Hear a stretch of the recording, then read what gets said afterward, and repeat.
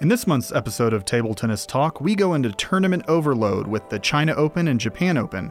Joey explains how the world ranking system works, and I find out that looping VR ping pong balls is harder than it looks.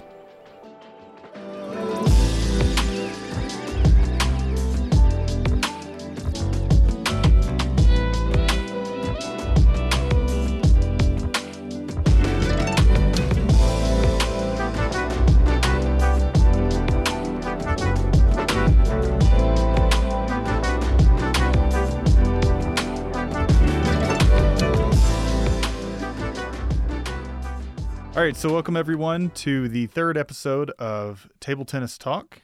I am one of your hosts, Ryan Lewis, and here I have with me Joey Cochran. Yeah, hello everybody. So Joey, it's been about a month since our last podcast episode. How'd your month go? It's been a pretty busy month actually. I've been teaching a lot of ping pong. I've been playing tournaments. I got a lot of new students. For some reason, this year has just been really popular with ping pong. I get calls or emails almost every week from new people that want to take lessons. I teach a lot of ping pong at home and at the club here in Utah. And almost every week I get a new student, and I've gotten some professional athletes and from other sports. I actually teach a lot of professional athletes, and which is kind of fun. So been doing a lot of teaching, played in a few tournaments. Which ones? So I played in one tournament up in Salt Lake. It was just a regional tournament. I played a lot of the guys that live in Utah. I don't know if we had anyone out of state come in, but it was still pretty tough. I mean, there's some decent players who live in the state. Cool. And I ended up winning it pretty easily, but it was fun. It was a good one. The Salt Lake Open, right? Yeah, just Salt Lake Open. Okay, there's a guy cool. who actually, he runs tournaments all around the country. I think he's in grad school, but he just does it as kind of a side income. He goes around to different clubs and runs the tournaments. And so he did this one. He did this one, yeah. Oh, in Salt cool. Lake. That's neat. Yeah, it's kind of a fun little side gig. Yeah, that's really interesting. So, and then I guess the other tournament I was thinking of was before the last podcast. It was in Vegas. Right. And then I think there are actually a couple more, but they were before the last podcast too. So Got it. But yeah, it's kind of a popular time for ping pong right now. It's kind of fun. What about you? What have you been up to this last month? Work's been keeping me busy too. I have not been playing much ping pong, unfortunately, which is kind of funny because I feel like the less I play, or the less often I play, the better I get for some reason. So that's pretty interesting. Sometimes that's the way it goes. Like if you take a little break, it gets your mind off of things, and then you come back and you're kind of just fresh and your muscles are all fine, and then you can kind of just refocus. Yeah. Speaking of muscles, my legs are like jelly thanks to the Falkenberg drill you had me do yesterday. Yeah, that's my favorite one to do to punish people with. Punish people with, especially like at the end of the lesson. Okay, it's been a hard lesson. We're going to do it in Falkenberg now. Just so you won't come back next time. Yeah. I did get some. So I order stuff off Amazon Japan every once in a while, and when I was getting it, I had to get a new pair of table tennis shoes recently, and I was searching on Amazon Japan because I was thinking I could get some of those Mizunos. There's like one type of Mizuno, which is like kind of the table tennis shoe. And so I was like, oh, this would be awesome because I can't find them anywhere. And then they have them, of course, on Amazon Japan, but they don't make them in my size, which is like, well, that sucks. Yeah, that's one thing about the Japanese brands. They always come in smaller sizes for their shirts. Yeah. Even like so I wear a medium for most things. If I get a Japanese medium, it's going to be like an extra small. There's just no way it's going to fit me. And so when I was searching for takyu, which is a Japanese word for table tennis, I found that they have these like large full color magazines. World of Table Tennis is what it's called. And so I bought a couple issues recently, and it's so cool because it's these huge, like, they're gorgeous magazines. They have It's all in Japanese, but I can read a little bit of it, and even then, just the photography and the advertisements are really cool to see. So that sounds awesome. Yeah, so I was This is just for table tennis stuff, or yeah, it's the whole. I mean, it's like 200 pages an episode or issue, and it's a monthly issue, so cool. it's pretty cool. I think I'm gonna try to get every issue every month now. So That sounds cool. okay, so the other thing I did this month was spend a lot of time watching table tennis because there are a ton of tournaments. Like, did you see the China Open? I saw. I actually didn't watch it live, but I did watch a lot of the matches, and then I watched the semifinals and finals, obviously, because that's what everyone wants to see. Yeah. Um, Did you see one thing that I think was completely new in the China Open? I don't think they've done this before. Was the kind of like the ball tracking. So they're starting to add all these like statistics in. Like I think they have they're able to track the speed of some of the hits. They're able to track where people serve to, and then they're able to track like the number of shots in a rally and stuff. I think. What did you think of that stuff? Super cool. I loved it. I've been wanting this for table tennis for so long. I've even thought about like coming up with a method to invent the revolutions per second or minute. And I'm so glad that someone has actually done it, because one of the biggest problems with table tennis is that it's so hard to understand like when people miss. It's so hard to like, why did he miss that ball? Yeah. Well, on one of Ma Long's loops, they said it had 8,000 RPM. Like that's just insane. Like, how can anybody hit that back? And not to mention it's traveling at like 100 miles an hour. Yeah. But like that just kind of validates a miss when you see that. Yeah. And when, as a viewer, especially someone who doesn't know table tennis, it helps people to understand that. Yeah. So yeah. I mean, so they can understand the game a lot more. Because I know, like before, like when I first watched, I think Rio 2016 was when I really saw pros. There was so much going on I didn't even understand. And now that I kind of have learned stuff, now I kind of understand it better. But yeah, definitely for beginners, it's hearing these kinds of things. It's like, how do you make a ball spin with 800 RPMs? Like, how do not you 800, 8,000. 8,000. How do you even do it with how do you do it with 800? Not to mention 8,000. Yeah, and like there were a couple other ones like 5,000 or 6,000, but then the one I was like, wow, like that's just amazing. Must have been Hurricane. Yeah. What about matches? Did you see any that you thought were cool? Yeah, a couple. So did you watch the Mima Ito versus Ding Ning match? Oh, yeah. So if you haven't seen it, you should watch it. For the listeners out there, Mima Ito just destroyed her. Like, Ding Ning is number 1 in the world. She's, I mean, obviously super good. She's been dominating for a long time. Yeah. And so Mima Ito comes out. First game she's up 7-1. Oh. And she actually blows the first game. And wait, she lost? She lost the first game. Oh. But then she just like steamrolls her for the next 4 games. She wins 4-1. Spoiler alert, sorry. Should have watched it. It's okay. But just I like watching the Japanese do well. I like Mima Ito, and watching her beat Ding Ning like that, it was just awesome. You should watch that one. Yeah. What else? I watched Ma Long just destroy everybody. That's the second platinum event of the year. He's won both. Wow.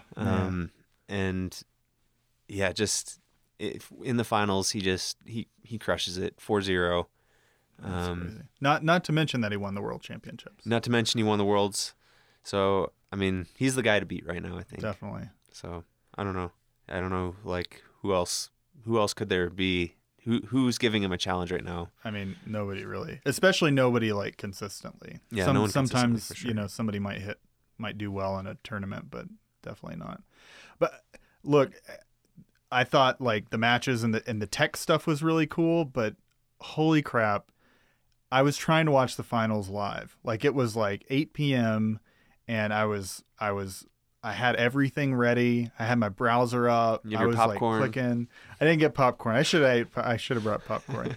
And I was going to the page, and the ITTF page, because they were streaming it on ITTF.com, and it was like completely broken. Like the worst part is when they stream things live, they do ads before them, Mm-hmm. which I understand they got to pay for their server fees and stuff. But the thing that really sucks is they'll do ads before it, and then it'll break. So every time you refresh, you have to watch another ad. And it's so frustrating. Like literally, I tried VPNs. I've tried VPNs in different countries. I tried everything to get this freaking live stream to play. And it wasn't. And their Twitter account was live tweeting, and the stream wasn't even up. I was so frustrated. So it took them like 40, like it was around like 45 minutes before it started working. And this was the final. Was it the final? At least they got their ad revenue coming in. Yeah. So. I mean, ITTF. Can I get a cut back of that? I'm gonna. It's weird their ads, because half the time it's Stiga and half the time it's like Expedia or Airbnb. It's like kind of random. But yeah, it's just like it's so frustrating when it's like the final and the tech needs to work perfectly, but it just doesn't. So. Yeah, I work for Sling TV as my day job, and yeah, sometimes the streaming is it's easy, right? Yeah, there's a lot that goes into it. So, and the China Open wasn't the only tournament this month. There were a bunch. Yeah, Hong Kong Open was a big one, but the Japan Open's going on right now. Like as we record this, I think people are playing, which is cool. I think they're in the quarterfinals right now. Yeah. They're up to the quarterfinals. So. Yeah. And this has I feel like in some ways this has been the worst tournament for the Japanese national team. Or at least for the men. There are no Japanese men left. It's insane. I think who won it last year? Was it Harimoto? Harimoto won the men's and Mima Ito won the women's, and they're both already out. Oh man. So, yeah. The Harimoto is like the worst one in my opinion. Like he played this guy named Sun Wen, who's from China, number 556 in the world. Like nobody, like when I looked at his like world ranking, the reason he's so low is because he's only played like one event in the last like year. And it's like this guy comes in and beats the number 4 in the world. It's even worse than the An Jae-hyun from the World Championships, because he was like number 100. At least he was playing things. I always like to see upsets, but usually China isn't the one who's the underdog going into matches. So I had never heard of Sun Wen. Yeah. I don't think hardly anyone probably has. No.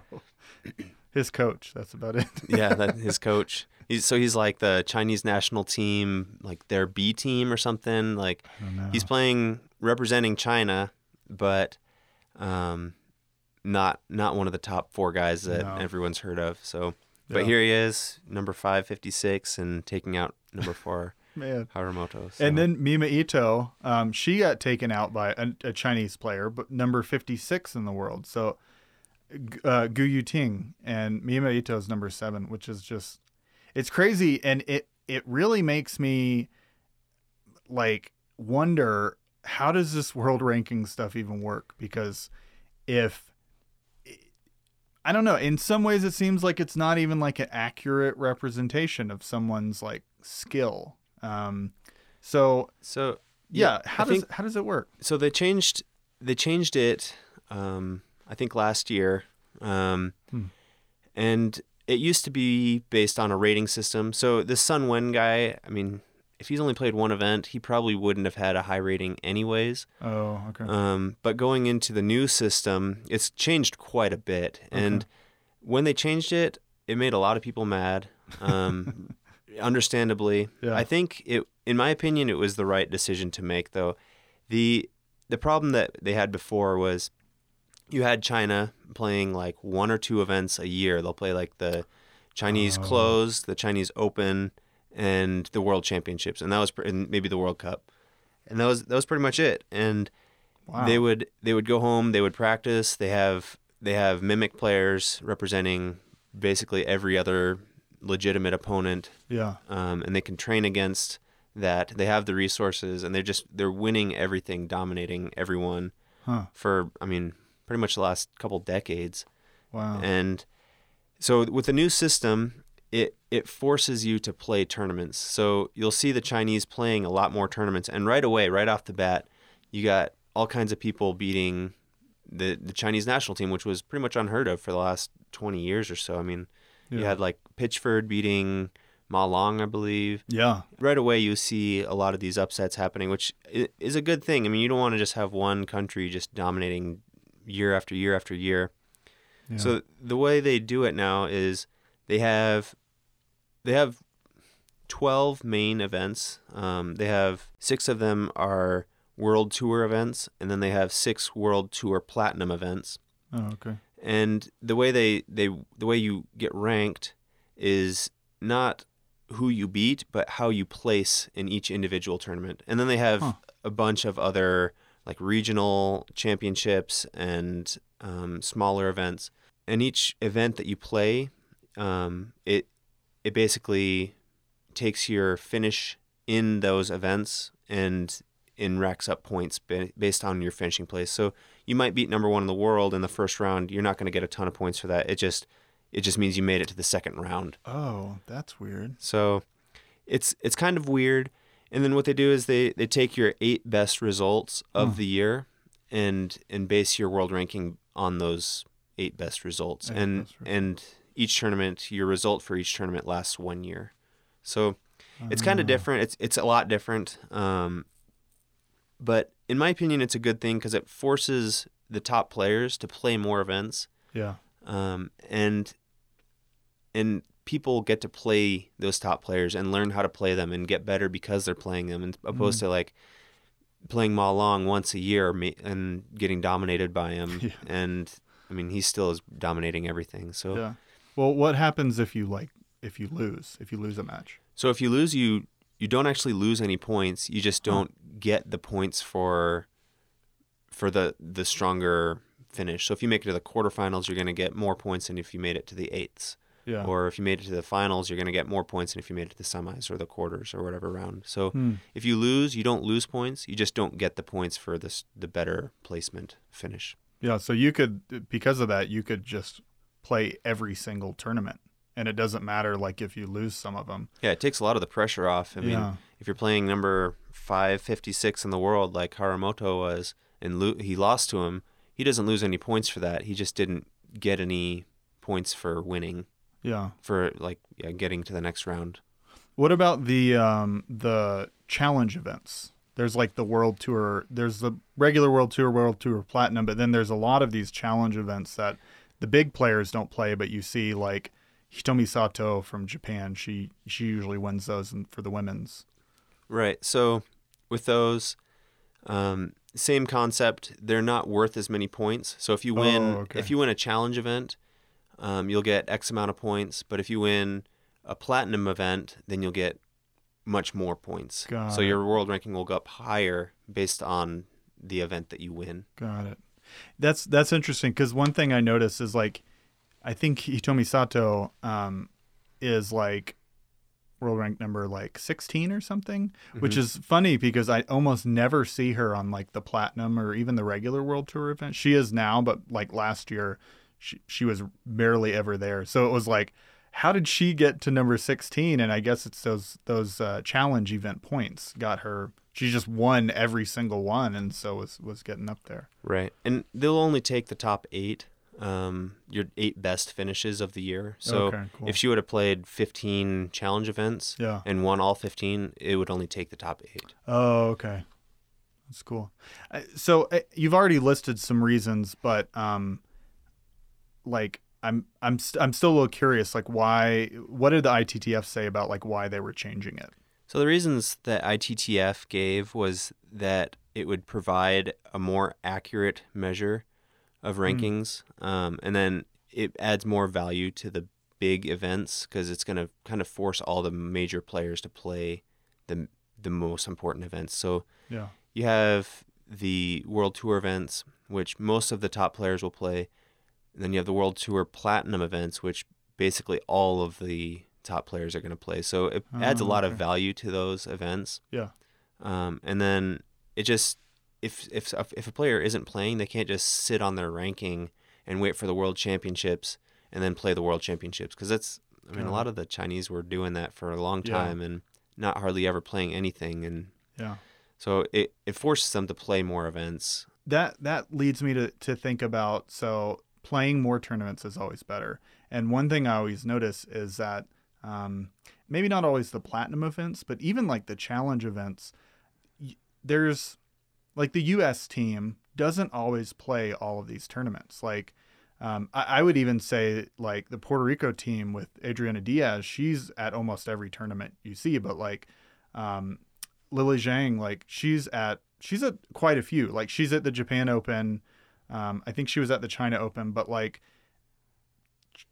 I would say like I would think that if you're really trying to make it, you would just go to every single tournament. So like why aren't more American players going and playing in these tournaments? It's hard because of funding mostly. I mean, it's expensive to go around and to play in a lot of these events. And the USA TT, USA Table Tennis, they provide some of the funding for the big tournaments. So when I was on the US team, they sent us to 2 tournaments a year, which was nice. Only 2. But it's just, I mean, that's not enough, right? Yeah. I mean, at a minimum, if they're going to take your 8 best finishes, I feel like you should at least go to 8 events, right? So a lot of that funding, it comes out of the pocket of the players. I mean, USA Table Tennis is only going to send you to a couple. So it's hard.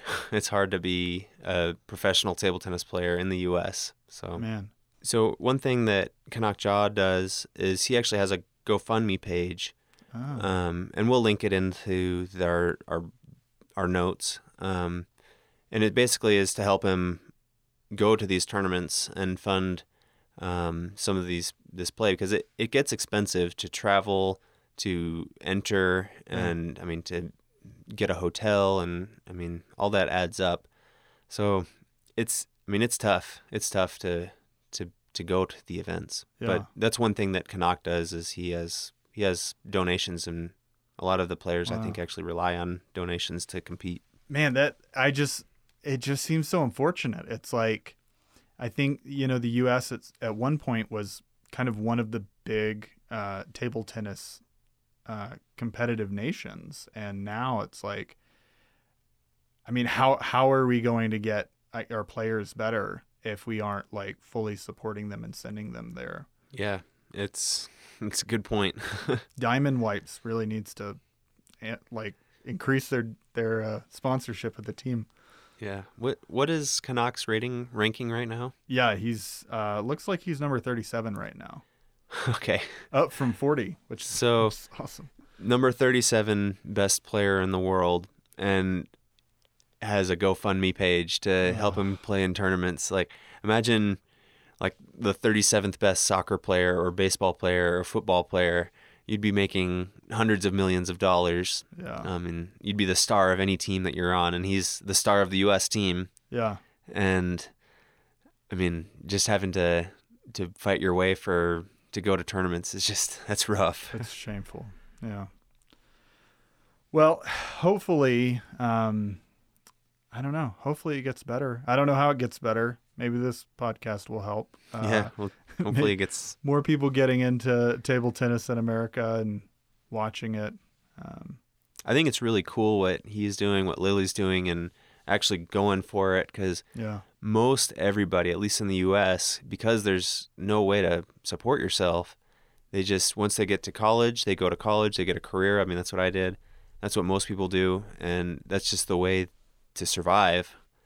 So I think it's awesome that Kanak and Lily and a couple, like the people who do it, I have a lot of respect for them for doing that, because it's a tough road, but they're doing it, so it's cool. Okay, well, let's turn it around, get back in a positive mood after that slightly depressing segment. Sorry to bring that up. Let's go to Joey's coaching corner. What do you got for us today, Joe? Yeah. So on the bright side, just finishing up with that, I feel like Okay. at least I do a lot of coaching. So I feel like just based on the number of requests and stuff, I feel like table tennis is picking up. Just got to get more money into it for the players. That's the main thing in my opinion. So Cool. So coaching corner. What I wanted to talk about this month is how to prepare for serve return. Third month, third podcast, third coaching tip on serves. I always feel like serving and serve return are the two biggest part. Like that's the most important part of the point is how you serve and then how you handle the return of serve. So as you're preparing to return a serve, what do you look for, Ryan? Is there anything specific that you're trying to do? I think, well, like what am I going to be watching for with the serve? Yeah. So basically, I guess what I'm looking for is, when you're returning serves, if your opponent were to serve fast, Yeah. you're gonna have basically no time to react. Yeah. So what you want to do is you want to look for that fast one first, Oh, okay. because you have the least amount of time to react to it. Huh.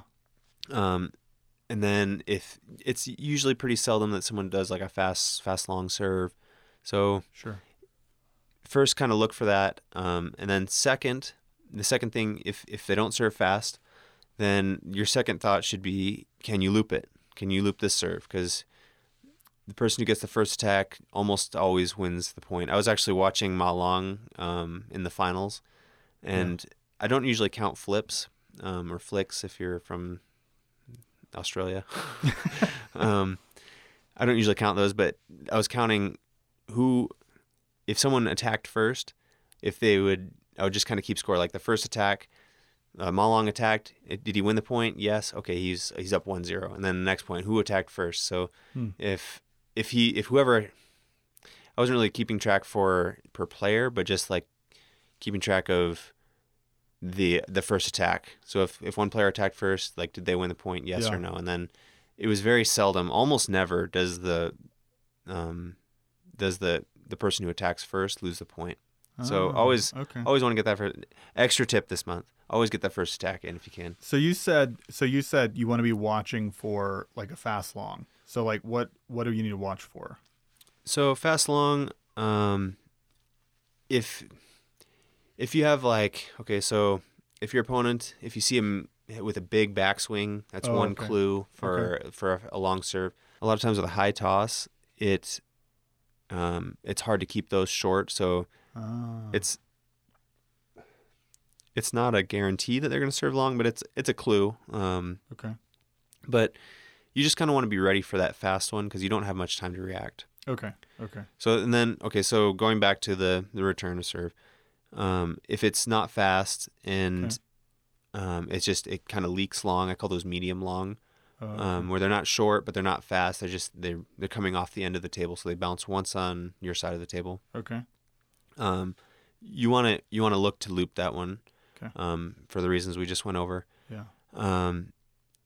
And if you're not looking to loop the serve, so often players will just come in and push it or counter drive it if it's topspin. Oh, okay. So the loop, it takes more time to do than just like a push or a push. Yeah. So you want to be ready for the loop second after the fast one. Okay. So fast serve first, medium long second, and then last is a short serve. So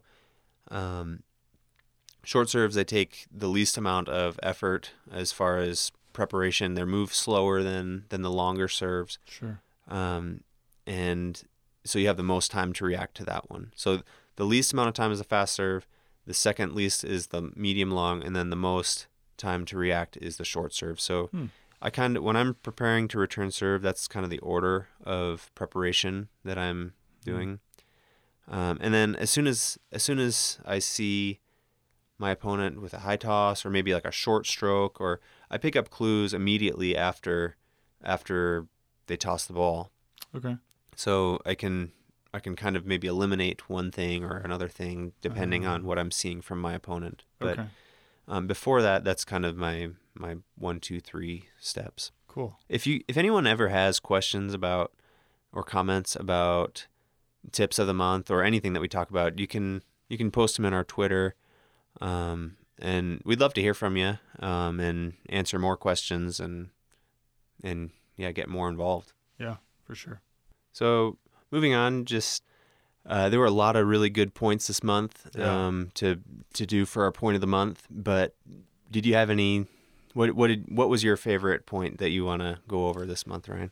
There were so many, and it was really hard to pick. But one that I actually saw early on was from Amy Wang, a U.S. player.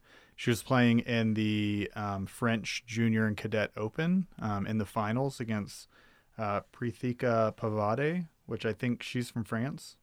And, a lot of times, like with the American players, their games are pretty good, but they don't just like super like, I don't know. I don't always.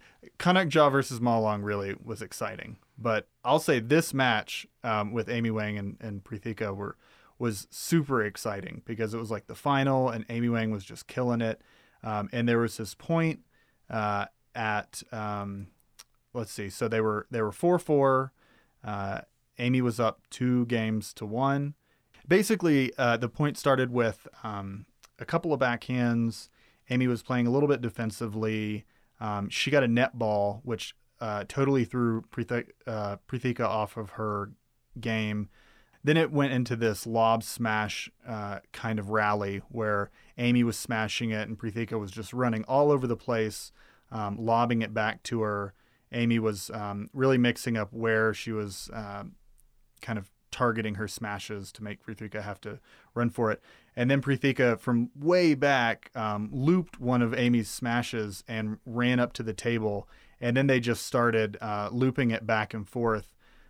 Amy got another net ball, and Prithika did this really weird kind of like half snake, half defensive shot back to Amy. And it was really impressive because every single shot, I would say Prithika was giving her some really weird balls, really weird placement, weird spin, and Amy was just knocking it back every single time.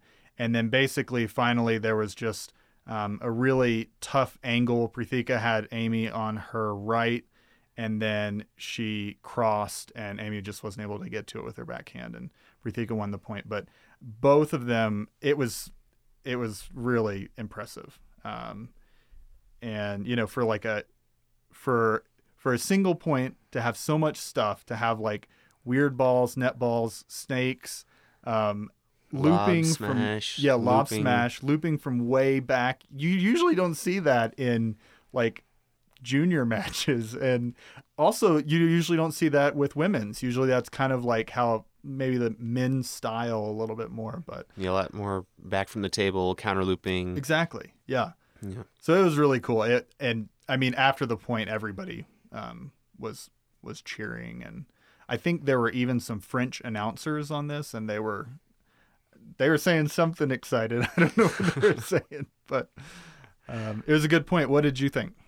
It was awesome. There's this one shot in particular during the point where, I don't know, you call it a snake. It's like just this weird, almost like a chop, but it just kind of curves in, and I don't know. It totally sets her up for the next shot, and I don't know how she hit it. It's like a backhand chop from, I think, her forehand side, and just you'll have to check it out. It's a good point. I wonder if she's been studying under Simone Gauzy, because I could see him doing a shot like that. Yeah. Which is pretty interesting. So, unfortunately, Amy, Prithika went on, not unfortunately for Prithika, she ended up taking the final.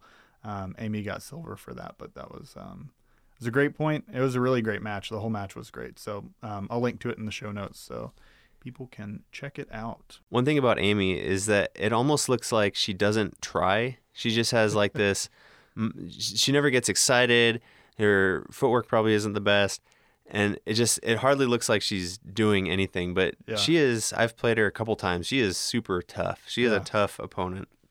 Really good player. I mean, yeah, with And this is the finals of the French Yeah. Open, Junior Open. So, I mean, yeah, she's great. It's like she doesn't even need to look like she's excited about it. yeah. I mean, she can win the whole championship and, like, she'll barely break a smile, probably. Yeah. So. I wonder what a Amy Wang inside my mind would be. Really, I wonder what she's thinking. Yeah, those commercials for the World Championships. Yeah, exactly. Yeah. All right. Let's get into the weird world of table tennis. The best part. I feel like I want to either record or maybe go on Fiverr and find somebody to record some jingles for us before like our little segments. 'Cause Okay. I think that would be cool. That would be cool. Yeah. Maybe I'll do that. Anyways, yeah, you found some interesting stuff this month. So tell me about it. So what I found this month was I was just kind of looking up table tennis video games. There've been a couple of, or one in particular, a really popular one made by Rockstar Table Tennis. It's called Rockstar Table Tennis. Oh wow. Rockstar, I mean, for those of you who don't know, Grand Theft table tennis. yeah, so they're famous for Grand Theft Auto and Red Dead Redemption. Yeah. So they made a table tennis game a couple years ago. How random. Yeah, kind of random. It's fun. It's pretty accurate, I would say.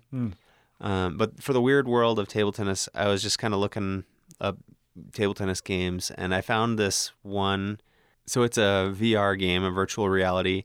It came out in 2017, so it's actually been out for a couple of years. I had never heard of it. I think you can play it on Oculus Rift. Do you have an Oculus? I don't know. I have a PlayStation VR. That I don't have the Oculus. Okay, so I had an Oculus Rift. I won it at work, and I ended up just selling it before I ever used it. But I probably should have kept it because I'm kind of wanting to play this game. What's the game called? It's called Racket Fury Table Tennis VR. Oh, okay. So you can buy it on Steam. I think it's like $20 or something. Oh, that's not a lot. Yeah, but I mean, you have to have the setup, right? So you have to have the either Oculus or I think there's another couple. HTC Vive. Yeah, I don't know if it's on PlayStation. I kind of doubt it. Oh. But it's kind of cool. I've seen YouTube videos of people playing it, and cool. You have a paddle and you swing your arm and it hits the ball back. So I don't know. I mean, that's all there is to table tennis. Yeah, that's pretty much. I mean, as a game developer, that's probably what I would see in table tennis. Also, it's just like bonking it back and forth and bonking it, tapping it back and forth. Yeah, it's funny because when you brought this up, it made me think of a game that I did buy for PlayStation VR, and I think it's just called Ping Pong VR. And I got it thinking, oh, this is cool. I play ping pong and, I can play it in VR. The game is so bad. It's so like, I think I played it once and I was just like, I can't do this. It's because I think the thing is like you just said, game developers, I mean, not all of them. It's hard to say all, but like, it's so hard to incorporate all the aspects. Like, I mean, we talked about it with some of the technology at the China Open with the revolutions per minute and the speed and the movements, and to incorporate all that into a video game, and especially VR, I think is probably especially hard to develop for, I would assume. But yeah, I mean, so they just don't put it in at all. Yeah, I mean, I think when you said they bonking it, like that's what they expect you to do with the ping pong VR game. And it's like, you don't know, like, that's not how I play. I don't bonk the ball. So it's like, I just got really frustrated trying to play like I normally play. And then I just, you can't add spin to it. You can't, it looked like in this game you can, the Racket Fury game that you mentioned can, but in the ping pong VR game that I got, oh man, it was, no. If anyone has played this, I want to know what it's like, because I mean, I'm not going to go out and buy a VR set to play Racket Fury, but if you've played it, I want to know what it's like. Yeah, me too. Yeah, I don't know if you've paid much attention to CES, the Consumer Electronics Show. I think the last couple years they've displayed like a table tennis robot where there's like a mechanical arm that hits the ball back and it can handle spin, and I think that the paddle you use has sensors on it. I've never actually tried it. Huh. But as far as table tennis goes and software development, that's probably the coolest there is. I mean, Yeah. I feel like most table tennis players have seen it at some point, at Yeah. least in like YouTube or, I mean, when it came out, a bunch of people sent it to me because it was pretty popular when it came out. Yeah. But I saw a video because yeah, they're using AI for it, and I saw a video where Dmitry Ovcharov went to like train the AI model. So like he was playing against it, and then the AI model was like basically learning from him. that's a good player to learn from. yeah. I think I saw a video of Timo Boll playing against it, but I don't know if it was okay. tracking AI. Like, I don't know if it was learning from him or not, Yeah. but that's pretty cool. I didn't. It was, I think the company that was doing it with Dmitry was a German company was developing it. Okay. And so I That wonder, would make sense then. Yeah, I would wonder, it would make sense that Timo Boll would come in there too. So That's pretty awesome. didn't you played against a ping pong robot though, right? At the reInvent, AWS reInvent? Yeah, so I went to the reInvent. It's the Amazon's AWS conference. So I went last year, and it wasn't a robot, but they had Intel had these tables with all kinds of sensors on them, and it could track the ball movement and the way it was bouncing, and they had like games set up on the table for like targets and stuff. Okay. And then they had a competition, but I was too busy doing other things at the conference, and I really wanted to play it because the prize was this golden paddle. It wasn't gold, I think it was like bronze or something, but it was like this sweet trophy. Like, I want that. That'd be like the coolest trophy in my collection, and That's awesome. I just got to win a tech conference tournament to like. It would have been a walk in the park if I could have actually played it, and just like I wish I had that trophy. It was cool, but the sensors, like the whole guy, I talked to the developer for it. Yeah. Got his business card, and it was really cool. Like I was really impressed. It was neat. That's cool. He talked about some of the trials that he went through to make it work, and yeah, it was a cool setup. Huh. We should get him on the podcast. You got his business card? Yeah. Oh, we should totally get him on the podcast. That would be awesome. He's a nerd. Well, he'd fit in with us. Yeah. All right. Well, that's it for the June episode of Table Tennis Talk. Joe, you got any cool plans coming up next month? I want to say that I do, but I can't think of any. I have a family reunion. I'm sure there are tournaments coming up. Yeah. At my last tournament that I played, the guy who travels around, he's doing a teams tournament. So I'll be playing that. I'm not sure when it is. I think it's in like October, so I have some time. U.S. Nationals is coming up this next month. Yeah. We'll talk about that in our next podcast. Cool. It should be a good conversation. Yeah, I'm going to Santa Fe next week, and there's like a table tennis club out there that I kind of want to just like pop in. You one should. night. So I used to live in Indiana, and they would, once a year, I'd fly out to Santa Fe and run clinics there for like a week or two at a time. Oh, cool. And I think it's been years since I've been, but Yeah. the club I've heard is doing really good now, and it was kind of a smaller club at the time, but Yeah. I heard they moved to a new building and it's like kind of taken off. So Oh, then I totally should. Well, if I do that, then I'll bring back a little report about what's going on in the Santa Fe table tennis world. that sounds awesome. Yeah, I want to hear. I kind of wish, like, because I went to Portland last month, and there are 2 clubs in Portland, and I didn't go to any table tennis stuff, and I kind of regret it because it would have been cool to see kind of like what's going on out there. So you and I both travel quite a bit. Yeah. Maybe we can do like a little ping pong club review for the different places, because a lot of places have clubs, and yeah, I'd like to hear it. That'd be cool. Okay. All right. Thanks everybody for listening, and we'll talk to you next month. See ya. Table Tennis Talk is a monthly podcast by Joey Cochran and Ryan Lewis, edited by Ryan Lewis. Music on the podcast comes from Chill Hop Records. Find the podcast on iTunes, Spotify, or wherever you get your podcasts. Send us questions at tabletennistalk.com or on Twitter at TTTalkPodcast.